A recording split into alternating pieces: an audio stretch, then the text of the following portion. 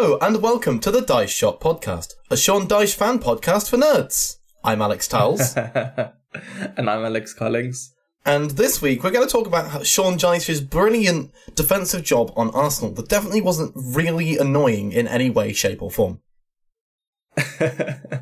It was quite annoying, definitely from an Arsenal perspective. But we just needed a win. That's all we came for. We didn't need to be showing our asses. We've got in-depth analysis of the Sean Dyche-ness of the performance that we have just witnessed.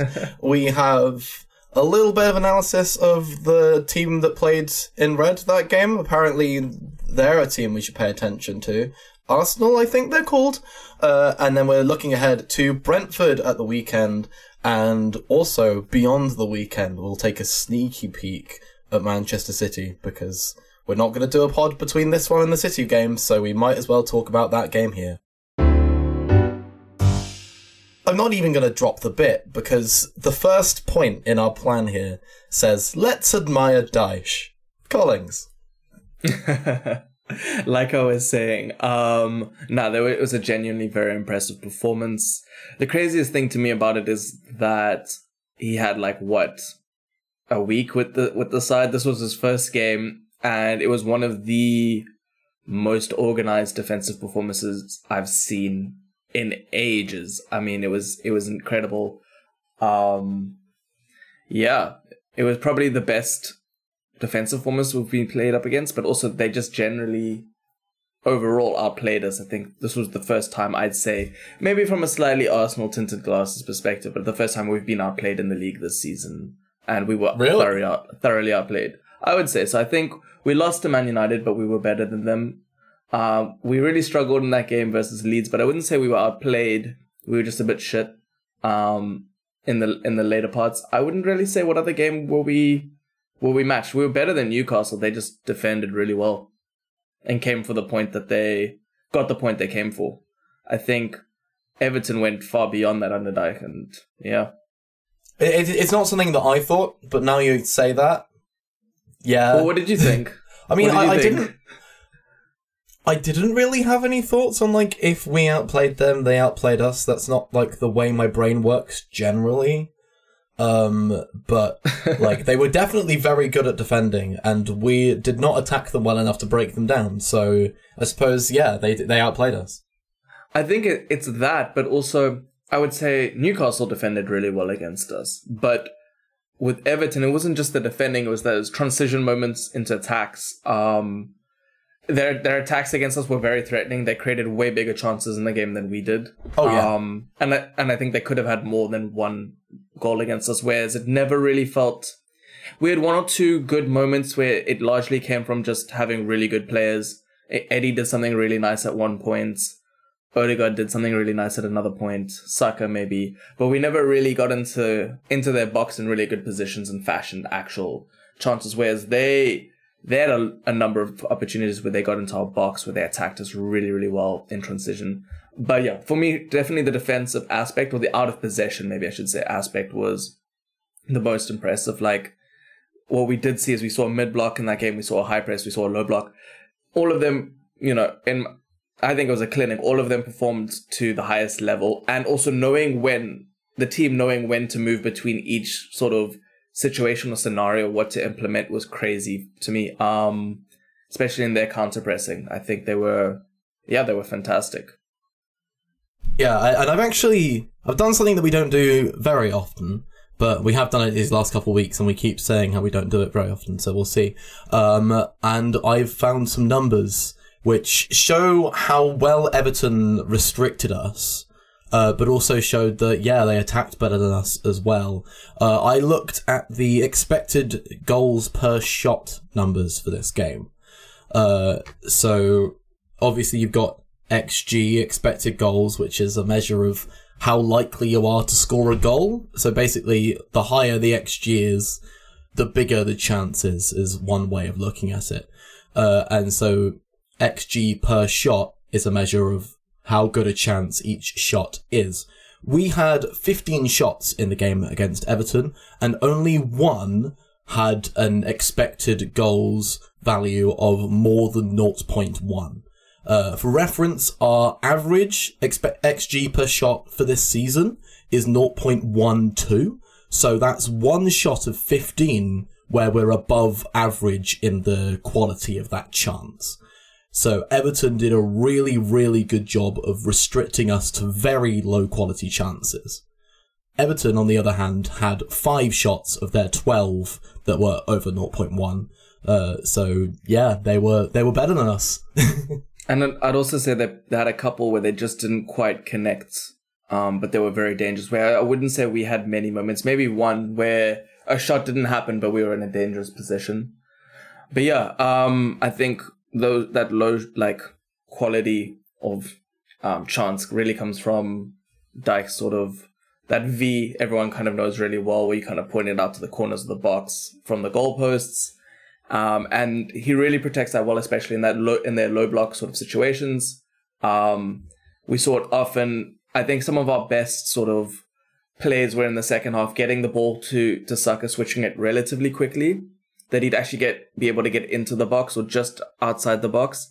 But again, they just close that space and understand that line that they needed to close off so quickly that even when he did do those sort of situations, he wasn't getting beyond there. He kind of had to make a pass or try break through from that situation. I think just that timing, that ability to move across. It was also interesting. I think we're pretty good with moving from side to side. But just the disparity there was actually quite eye-opening to look at, because it's something you realize we really could improve on. And I don't even think we're bad. I think we're one of the best teams in terms of moving as a shape, and I still think they were better. Obviously does come a lot from them having that extra man in the middle to congest the spaces, means that they can kind of have guys on the outside moving quicker onto when it was getting to Saka or getting to Martinelli. Yeah, so if you didn't watch the game, Everton's played in a kind of 4-4-1-1 or a 4-5-1 shape. A 4-5-1 for sure. Yeah. And that extra man in midfield was really useful to them when they were sat in their deep block, because if they had any time we came over to the wide areas, they could shift over one of their extra midfield players and have more players than us over on that side. This meant that they could double up on Saka always, double up on Martinelli always. And even then, while having that double up, if someone tried to make the run between the fullback and the centre-back to get through, like Ødegaard or Ben White or Zinchenko trying to run through, they could have a man on that runner as well, because they had the fullback and the winger over on that side, and then the midfielder spare could follow the runner through. So there was just really, really difficult for us to make anything down the sides.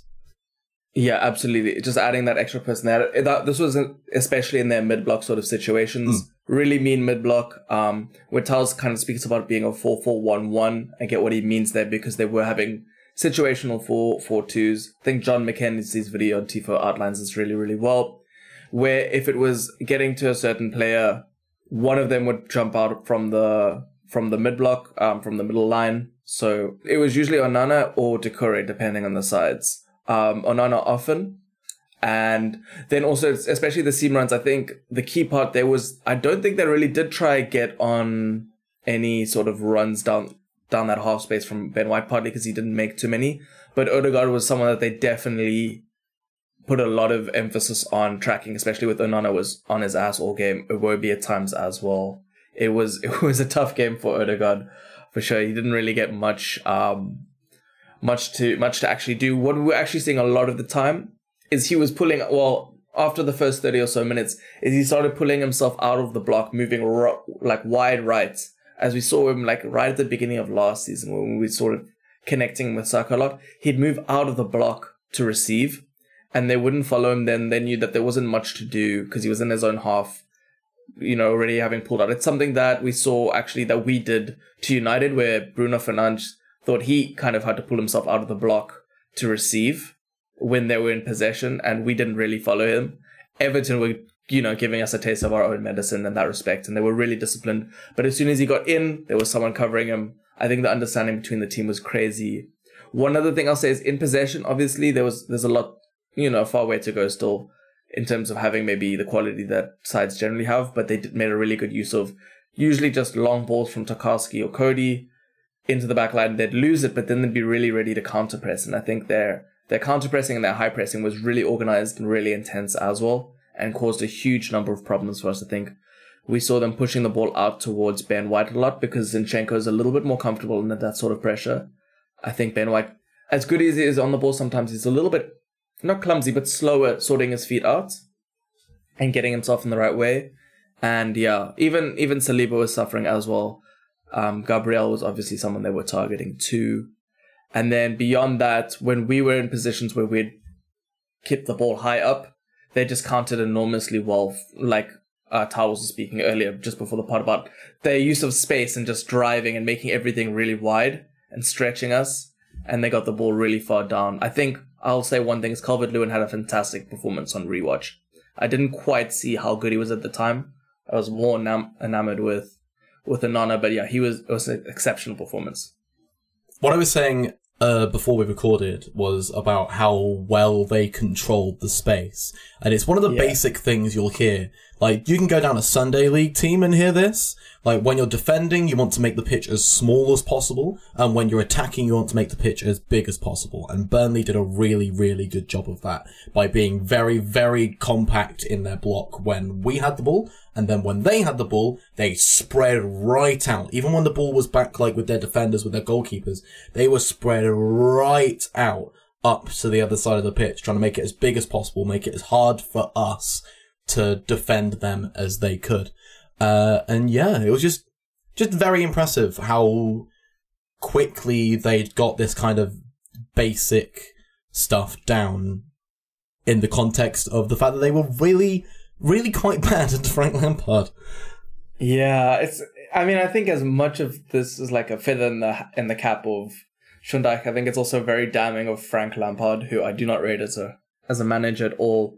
Because this is a talented group of players which he got very, very little out of. Yeah, I spoke last episode about how I felt Everton kind of deserved to go down after the last couple seasons of dross that they've served up. They're not going down this season. I would be absolutely shocked if they went down this season based purely on this performance alone. If they can play to like half this level in half the games between now and the end of the season, they'll stay up easy.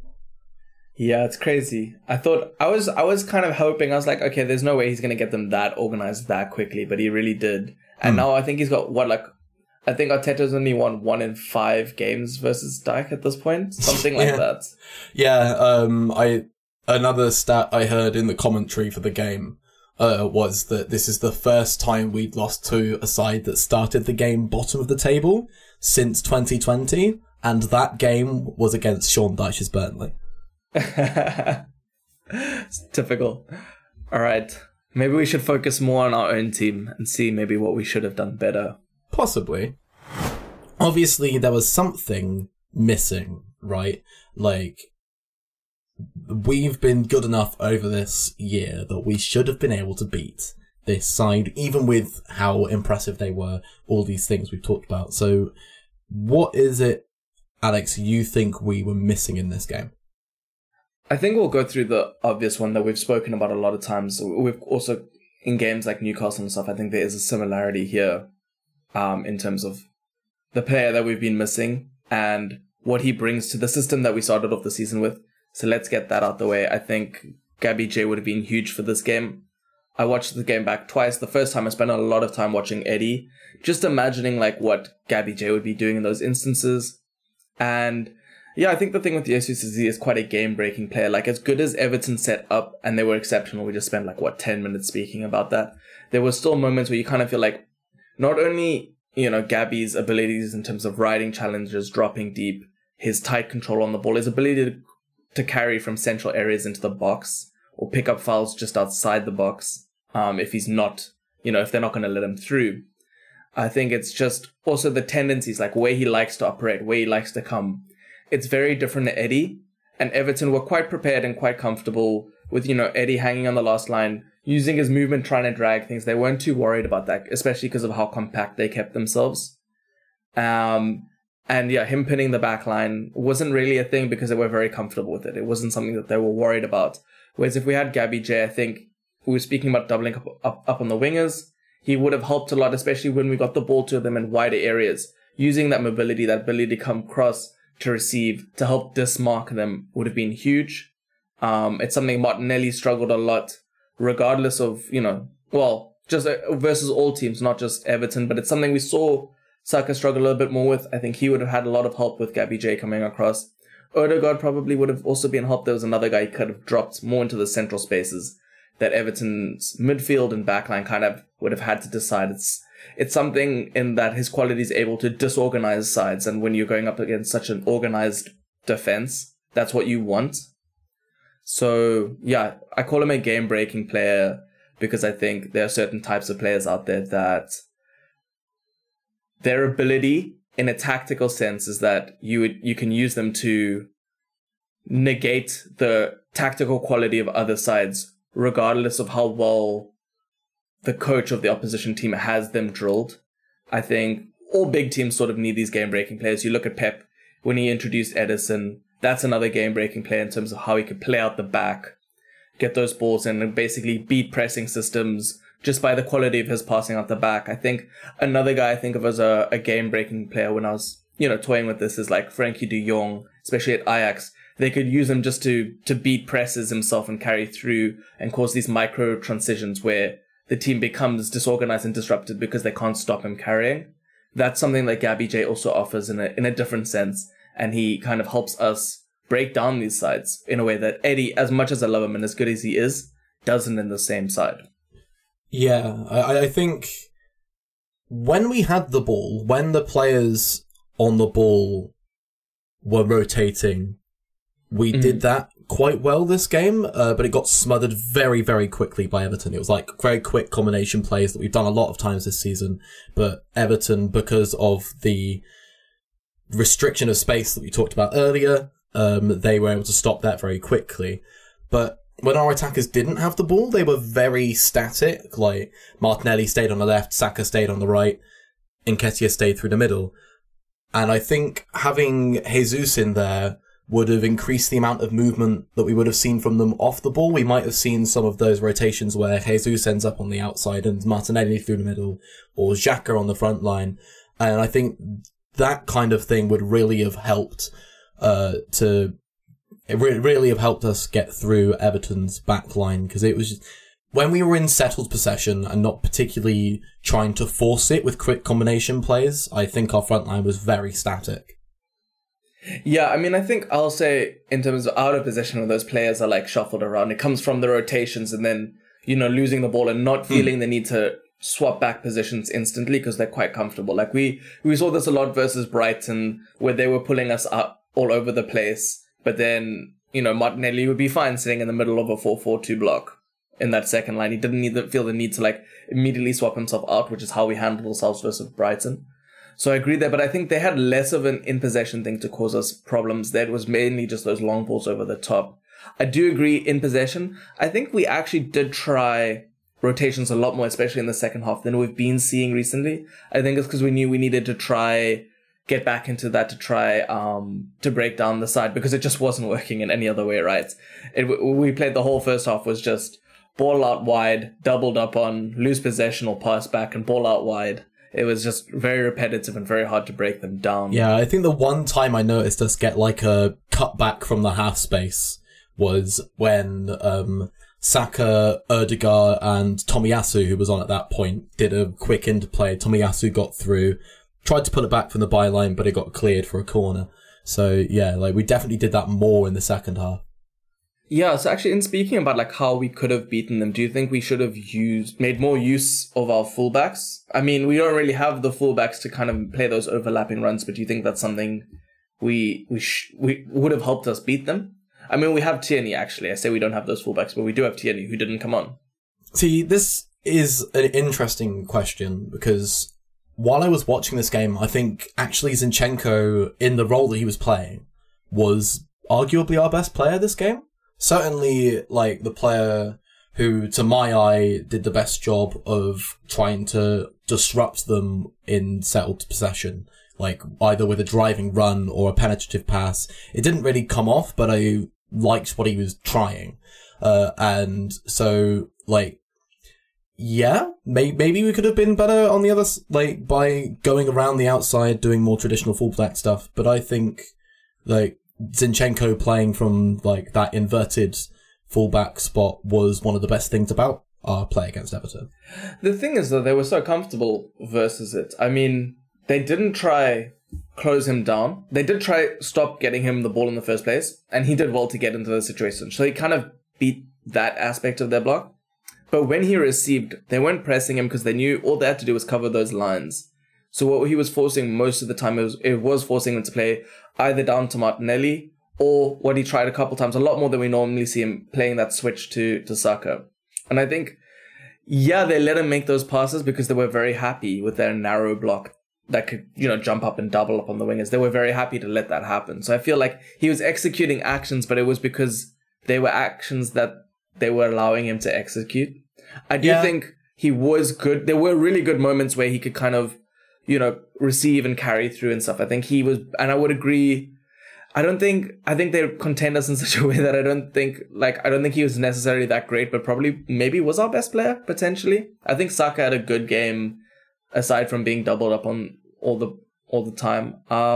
What I would have liked to see is actually maybe for this game, Zinchenko playing instead of Xhaka. Obviously not from the start, but I think something needed to happen. And what was clear is with how, compact that press was and how quickly he was jumping on Xhaka was just, he was completely out of the game in a sense. And I think Zinchenko is someone who can receive and can turn and can play those nice, tight, like technically good passes, a bit of a needle player from a deeper area.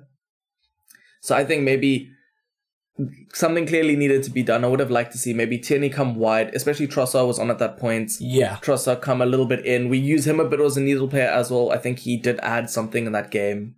And then have Zinchenko a bit as the sentiment. Maybe it lacks a bit of that physicality that we did need, but I feel like what was happening, they were very comfortable in dealing with. And Xhaka was a non-entity in possession at times. That's the really interesting idea that I didn't really think of that might have worked. I definitely agree that we needed the width once Trossard came on. I think Martinelli did a better job of holding width on the left-hand side, and when Trossard came on, he was always looking to go inside, which kind of played into Burnley's hands, because that's where all their players were, so it kind of made it easier. But Burnley's Jesus hands. Christ. Played into Everton's hands, because that's where all the players were, so they finally easier to, stop them from playing there. As an aside, though, didn't Arteta also call them Burnley? I think possibly. He did. I don't know. In one of the things. I haven't seen. What do you think I am? Someone who pays attention to Arsenal media? Never. Of course not. I've been on a pod with you for too many episodes to think that. Don't worry, Charles. No, but I do agree with your point. I think it just would have been an interesting thing to see, because I'm not so sure. Maybe it wouldn't have worked. Obviously, they were very happy with us having possession, wide areas, and then closing onto that. But I think something could have been interesting there, especially if we had a threat coming from a bit deeper. Tierney's also got good crossing. That's not something we would have really needed necessarily, because they were just dominant in their own box completely. But just different aspects that maybe it would have created possessions, situations between Trossard and Zinchenko, two very technically tight players in better areas for us. Did you make much of Fabio Vieira's performance? I didn't really pay attention to his game once he came on, because I only watched the game once, so there was other things I was looking at. But I know you watched it more than once, and we talked earlier about how you saw how Ødegaard was targeted. Do you think anything changed once he came off? I don't think Vieira did particularly much in that game. I think I would actually have to watch it back, because, I rewatched it twice, so I've watched a lot, but I was focusing a lot on Jorginho, who we'll get into, and Trossard a bit. We were creating more. I think a lot of that came from deep, and Jorginho was targeting more moving down the left side. So Vieira was less of a factor once he came on than I think Ødegaard was, even though I think Ødegaard struggled with his performance. So I would have liked to see, I like the substitution, though I think Vieira could have done something. But I can't say that I have too many opinions on Vieira of all. I like the new beard. I think that looks better on him. Fair enough.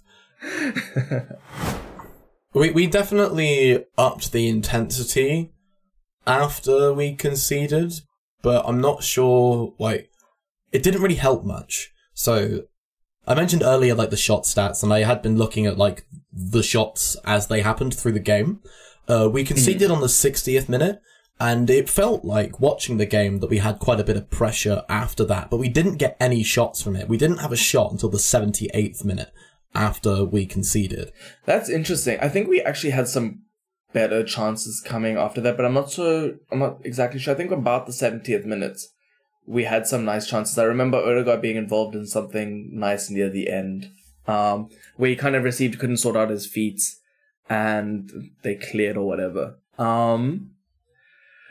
It's an interesting one because obviously they scored a minute from a corner, a minute after we brought on Jorginho and Trossard. So in terms of, delineating like where that improvement came from, it's a bit hard. And obviously there was also the aspect of Everton's did tire a little bit defensively. It was a very energetic performance from them. I thought they'd tire a lot more. They were still pretty energetic until the end. I also brought on that rat, Morpie, who kept things like feisty for them. So they were pretty good until the end. But I do think, I don't know if this is where your question's going, but I thought Jorginho actually helped a lot in terms of building our attacks from deeper. Mm-hmm. And it was so interesting. I was watching the game and I was getting so frustrated with Partey the whole game because I've never really thought of him as a particularly high IQ in possession player. I think he's got a really good pass in him that he can execute.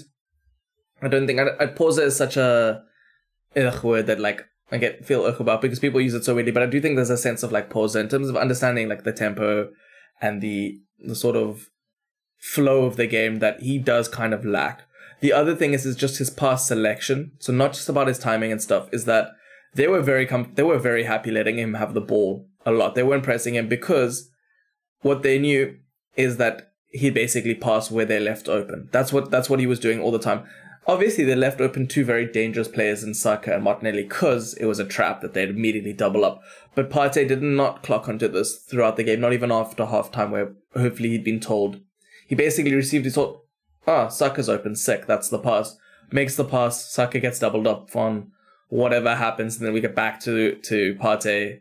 Saka's open, let me play that pass. It was very, very irritating.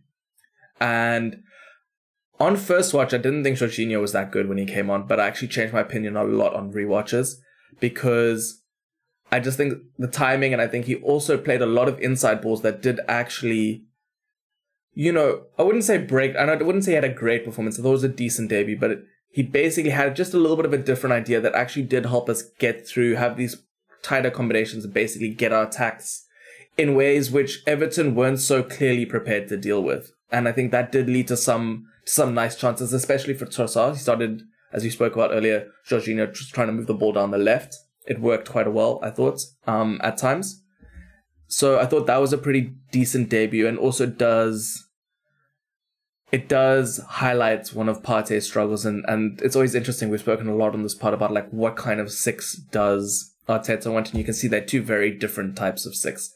I think obviously there was another aspect is when he was coming on, I was thinking, do we really want Jorginho against this like energetic midfield? But I thought he actually handled it fine on rewatch. I think at the time I thought he didn't, and that was a bit of maybe bias coming in. I thought he was pretty decent. The thing which impressed me most about Jorginho's performance was actually his press resistance. I'm not sure why. Like, I think, like, intrinsically, you kind of know subconsciously that this is something that Jorginho must be good at. Like, for all of the skills that he has, like, it makes sense that he's a press-resistant midfielder. But, like, I was really impressed with how he dealt with coming under pressure this game. Like, there were quite a few times where he'd get closed down by Everton's counter-press, and he'd just make a couple quick touches to get away from that and lay off a simple pass, or he'd turn out on the half turn and play it to another centre back and get us out free on the other side. Like, 100% agree. Simple things like that, which I thought was really, really impressive. The other thing I really liked, I forgot to say, is that he also positioned himself a lot closer to the player that would close down or press and will activate when he receives. Then Partey was kind of standing wherever receiving. Partey, I think, is pretty press resistant himself, but Jorginho is getting a little bit closer, and he gets the ball like nicely into his feet and out of his feet so well. So he would receive quicker, he'd make that decision a lot faster, and I just think it helped a lot of adding that forward impetus just from a bit deeper. So I actually thought it was a pretty good performance here. I think I've said that like 4 or 5 times now. Yeah. Maybe I'm trying to convince myself that, we've got the next. But I thought it was good. Yeah, I do wish that we hadn't conceded the instant he came on, though, because it would have been nice to see him play in the 0-0 game state, and see how his play affected our play then. But, he was good. Yeah. Yeah, he was good. I mean, it's a promising start, and I think it makes sense on rewatch. Also, at the time, I thought Arteta just wants to, make use of his new play thing, but it did make sense. I thought Partey probably was worth taking off at that point. Maybe we could have tried. I think fundamentally one of the bigger issues is Arteta didn't really change anything about the system to try get something new, which is a problem I've had with Arteta for a long time. Often he'll even bring players into different types of players into roles that don't really suit them to try change things rather than change the tweak the tactics themselves in that same game. You'll remember even when we had Gabi Jesus in the middle and he used to bring Nketiah on and be camping Nketiah out on the left where it doesn't suit him at all. And you think, well, he adds something new there, but not in any way that sort of suits him. And obviously he doesn't want to move Gabi J out of that position because of how important Gabi J was at centre forward before his injury, right? But you always think, well, maybe you need to try something different. Bring Gabi J out left, see what he does there, and actually have a bit more of a central presence in Eddie up there. Again, in this game, I feel like maybe do try something, see what Tierney can do, rather just change things. I mean, obviously he knows a lot more, but it does feel like that's something with Arteta. He's very hesitant to make those tactical changes in the game, even if he brings in new roles to play in a different way. Yeah. I do think that is understandable, though, given how well the tactic that he has been using and the tactical ideas that he's been using through the whole season have worked. I appreciate that, in this game it wasn't working that great, but we've had other games where it wasn't working that great and then suddenly it did and we scored. So, a case of if it ain't broke, don't fix it, maybe? I think one aspect of why we still can win from those positions is because we're still really good and we have good players and we win on player quality. But I think it's not a bad thing to have a really good system that sometimes doesn't work or isn't working. Or not even that, but the team is set up the team you're playing is set up or more comfortable now. Okay, they know this guy's going to drop in here or whatever. They know what to do. You change it, even if it's not as good as the normal system, it's a different thing it's a different way of testing that team. I think it's something we've seen Graham Potter do a lot, especially at Brighton, not so much at Chelsea. Just changing things, seeing if they work. I think Arteta, I would say, and this is speculation, I think he has the intelligence to see what needs to happen often. I feel like he doesn't want to change the system. Maybe it's because he's got so much confidence in the system. I don't know what, but I do think it would be beneficial in certain matches to make those switches.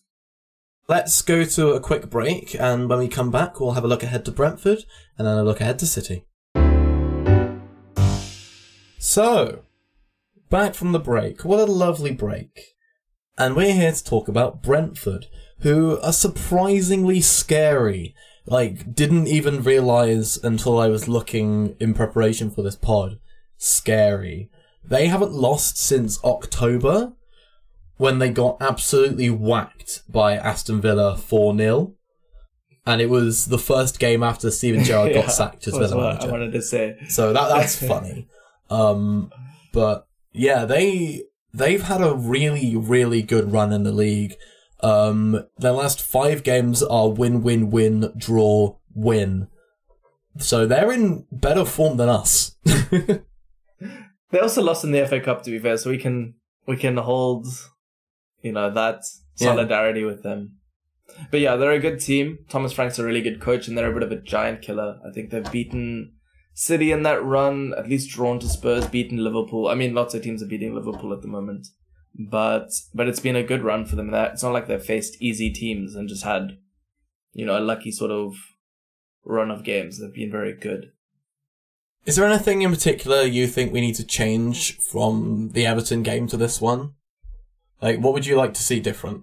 There's things I'd like to see, not necessarily things I think we should do. I'd like to see, some sort of system where we do try. I would like. It's just these are maybe things that I just want to see. Like I want to see what Zinchenko can do in the middle. I want to see with Trossard wide and then Tierney at fullback. But I don't think we should do that. I think we should probably go in with the same team that we have been going in with.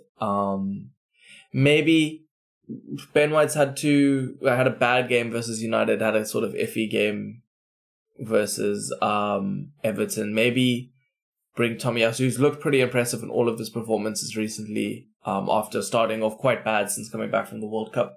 His last 3 or so performances have been good. Maybe we can do a little bit of a switch there. I wouldn't be against it, but there's nothing I particularly want to see. I know that, maybe from what we're speaking about, there'd be that idea of, I'd like to see what Jorginho does, but I still think Partey should start, footballing wise. So I wouldn't really say, sorry, boring answer, but I would say let's keep the same team and see how it does. Even with the City game in midweek? Ooh, actually didn't think of that. That's a good point. That makes this pod more interesting. Cool. I'd be interested to see what happens then, but I wouldn't be against resting certain players. There's guys I don't think will be rested. I don't think Saliba or Gabriel will be rested. Can 100% now see Ben White maybe being rested for that game. Zinchenko, he's had injury issues. Then I wouldn't really mind that sort of whole switch thing, although there's zero chance Xhaka doesn't start, even though he has struggled post Jesus, post Gabby Jesus is how we should probably be speaking about our team this season. I wouldn't mind seeing Trossard start from the beginning then and see if we can, maybe with Tierney up the left, and then something that we can change. But at the same time, we've just been speaking about how good Brentford are. It's one of those things where maybe you just want to get your starting team.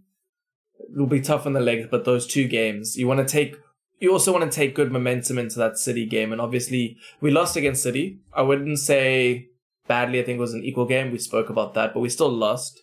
Then we lost a bit more worryingly about Everton. I still wouldn't be worried. I still think there's a lot of momentum in the squad. But losing against Brentford, that's maybe not the best sort of 3-game run to take into playing your title challenges, right? No. It's an interesting one. I feel like it's a surprisingly big game. Like, if anything, from a psychological perspective, because of what you mentioned, we don't want to go into that City game in midweek having lost our last 3 games. Like, that would be... I can't see a world in which that's good for the collective mental state of the squad. So, from that perspective, I think it's pretty important that we actually pick up a win here. I do want to see some changes, not like massive rotation. I'd like to see Jorginho start. I think he was promising in this game. And I think... I just like to see how it works, how our team looks with Jorginho in it from the off. I'd also... I think I'd like to see Trossard start. I think that would be fun as well. Just see how that goes. Yeah, I think... Don't know if he will. I doubt he will, but I think it'd be interesting. For me, I mean, I agree. I think I just said it, but these are like... I'd be interested to see, but I don't think it should happen. I still think Martinelli has been doing a lot of like the worst part of playing on the left. Like he's been doing the dirty job to make everything else flow a bit better, but he's still doing a pretty good job. Even versus Everton, he had 1 or 2 really good moments carrying from deep, or when he beat his man. I think he was doing well. Trossard also had good moments though, albeit off the bench versus slightly more tired legs. I wouldn't be against it, but it's not probably what I would do if I was in Arteta's shoes, nor is it what I expect Arteta to do. I think the most likely one is maybe Tomiyasu, because I think defensively, which I think Arteta always thinks first of, there's not a drop-off. I think Tomiyasu is even a better defender out wide. And there's not too much of a disparity in quality, especially given that Ben's sort of had 2 off games. Tomiyasu's had some good appearances recently. It's just not. It's just not. I what really do think Jorginho might start. You think? I don't think that's just me wanting him to start. I think there is quite a good chance that he will. I don't think we should talk about this too much from a player fitness perspective. Like a friend of the pod, Scouted Sav, will get too annoyed if we say that people need a rest or whatever. But I think it's very important that we get a good result out of this game going into the City one. going into the City one, how are you feeling? We're less than a week away from that game now. How do you feel about it? I feel like this will come back to bite me, but I do feel good after seeing us play them. Going into that first game of the season versus City, and that's why that FA Cup felt so important. It was just, you didn't really know how we'd match up against them. We played a more rotated side than they did, and I think it was pretty equal. I think they deserved their win in the end, but there wasn't too much in it. I think I feel good. They're coming to our place now, and they're also not in great form, to be honest. And like we were speaking about a couple pods ago in the Man United pod, actually, where there is that kind of sense that A, they're not that consistent, and B, they're obviously calling City one-dimensional. You say that at your own peril. But they are more one-dimensional than we've ever seen them be under Pep before, but albeit maybe their first season, which I don't particularly remember how complex or what they weren't. I know that was a sort of easing in season, right? So, yeah, I think one thing we need to watch out for is Haaland. He's someone that you can lock up, but just as easily can score a hat-trick versus you. And even though we did lock him up, I say, in, I don't know what they call it. I know the Afrikaans, I don't know the English for them. Quotation marks. Air quotes. Yeah, the Tekens. Actually, that's not Afrikaans. Anyways, let's move on. But even then, like, their goal came from his movement, like us being so preoccupied with our defenders, that he opened up the space for that finish from Ake. So it'll be an interesting match. Just to see how we handle it. I think we're a slightly better team than them this season. The game that we played against them was very much like a midfield battle. There wasn't too much happening on either side, and I can see that happening again. We'll have to see. Shall we do some predictions? We haven't done any predictions. How do you think the Brentford game's going to go? 2-0 Arsenal. 2-1 Arsenal, I think. Okay. How do you think the City game's going to go? 3-1 Arsenal. I'm not ever going to predict us to lose. This is the problem with this predictions game. It feels like bad luck to do that. But anyways, your turn. I think we're going to win 2-0 against City. There we go. That's my prediction. Yeah, I feel like Mark Lawrenson, I don't know if you ever heard that stat that Mark Lawrenson, former Match of the Day pundit, went on a 25-year run where he never predicted Liverpool to lose. Oh, seriously? Or something like that. Yeah. That will be he'd do me. A BBC predictions column. That will be me. And he just never predicted Liverpool to lose ever. Podshot episode 3205. That will be me surpassing him. Or maybe less than that. What would it be, 800? I mean, if we start playing like ass, then I'm going to start predicting us to lose. But we haven't started playing badly yet, he says, knowing that we've just talked about how we got outplayed by fucking Everton. Let's wrap up this pod, I think. Don't you think, Tals? Absolutely. Trivia book is out. How many assists did Mesut Ozil register in his maiden season at the club? Oof, I actually don't know this one. Yeah, okay. I forgot to give you the options. A, 17 assists. B, 15 assists. C, 13 assists. Or D, 11 assists. I think it's 13, but it could be 15. Let me go with 13, though. Could be 11. That is correct. 13, cool. It just felt right. 13 assists. It felt right. It felt right, yeah. Cool. So that is Alex 4 or 5. I think Alex 4 guessed 1, book 1 on the trivia score ratings. And this book is immediately dated because the question below that was, what is the nationality of Arsenal player Lucas Torreira? So, you're out of date, book. Uruguay. Very silly. Alex 5. It is indeed.